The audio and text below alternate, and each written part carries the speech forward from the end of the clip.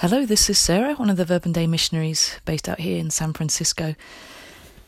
Today's gospel reading is this reading of Jesus bending down and writing in the ground.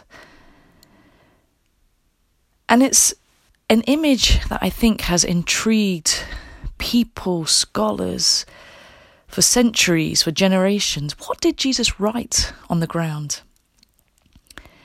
And this has kind of really captivated me as well. For me, this image of Jesus bending down, scribbling, writing, drawing in the ground, Jesus creates a space. It's an image that kind of, I'm reminded of maybe children squatting down and drawing in the mud, being creative. Or families gathered around on the beach and scribbling with a stick along the shoreline.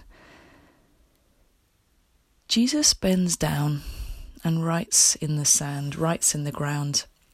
And he's there in the middle of leaders, angry leaders, that are bringing forth this woman who's been accused of adultery. There's tension, there's anger, there's aggression, there's manipulation. They're using this woman to try and trick Jesus, to try and trip him up.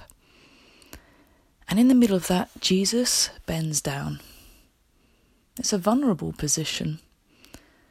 There's silence there.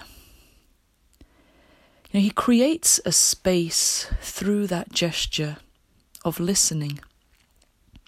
Perhaps that action in itself speaks something to those angry leaders. Perhaps it reflects something back to them. So as we contemplate this image of Jesus in our hearts or in our lives, maybe what does it provoke in us? Maybe it is an image of peace, of creativity, of freedom, of groundedness, of a power in vulnerability. But it also got me to thinking as well about what spaces do we create? And maybe it's really just a physical space right now. Do you have a space in your house? Maybe an icon or an image that creates space within you to listen. Maybe to be creative, to seek alternative ways, to connect with God, to connect with yourself. Maybe it's a prayer space. Maybe it's having a Bible, a candle there. Maybe it's simply pictures of your loved ones. Maybe it's an area in your garden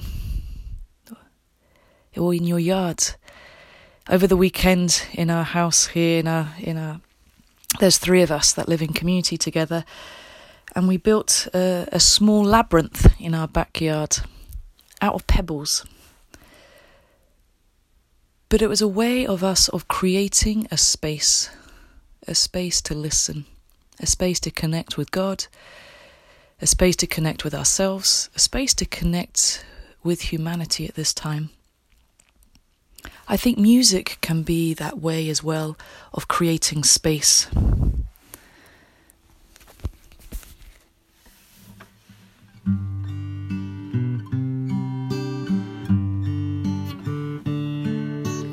Who can separate us now? Who can separate us now? Who can separate us now from the love of God? Who can separate us now? Who can separate us now? Who can separate us now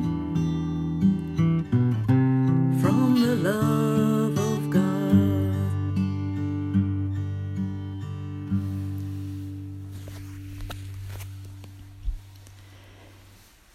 In the gospel that we heard over the weekend, Jesus coming to Bethany, hearing of his friend dying. But what it provoked in me in this gospel reading was again this experience of creating space. And it was a space of intimate relationship between humanity and God, between our life and the life of God. To hold in that central part of this gospel, this image of Jesus weeping. And it's a very short sentence. It's a short sentence. It's 2 words in that sentence. Jesus wept. But that short sentence creates space. Creates a space to stop, to pause, to be with Jesus in his tears. Jesus who's suffering for his friend. And he asks the people there, he asks, "Where have you put him?" And the people reply, "Come and see." And this was another experience of creating space. I don't know if that sounds familiar to you, those words, come and see. But it brings us right back to that beginning of the Gospel of John, where Jesus is walking along the shore and 2 disciples of John are following behind Jesus. And Jesus says to them, "What are you looking for?" And they respond saying, "Where do you live?" And Jesus says, "Come and see."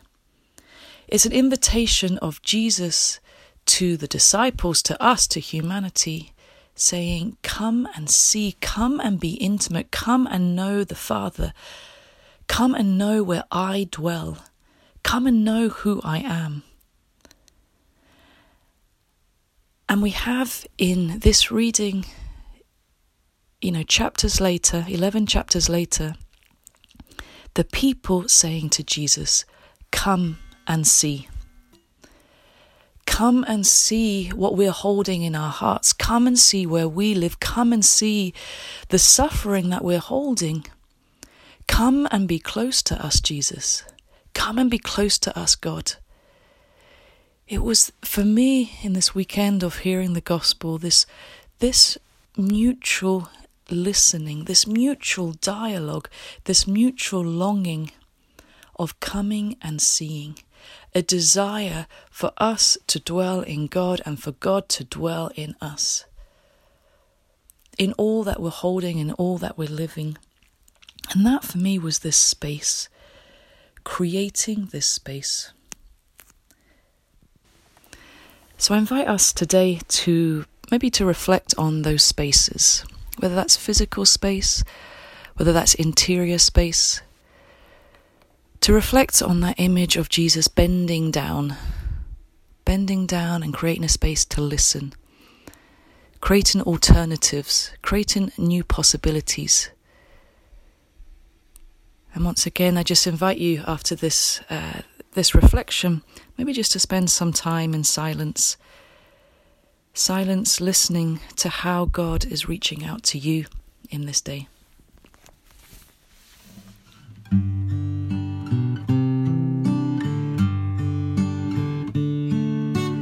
Who can separate us now?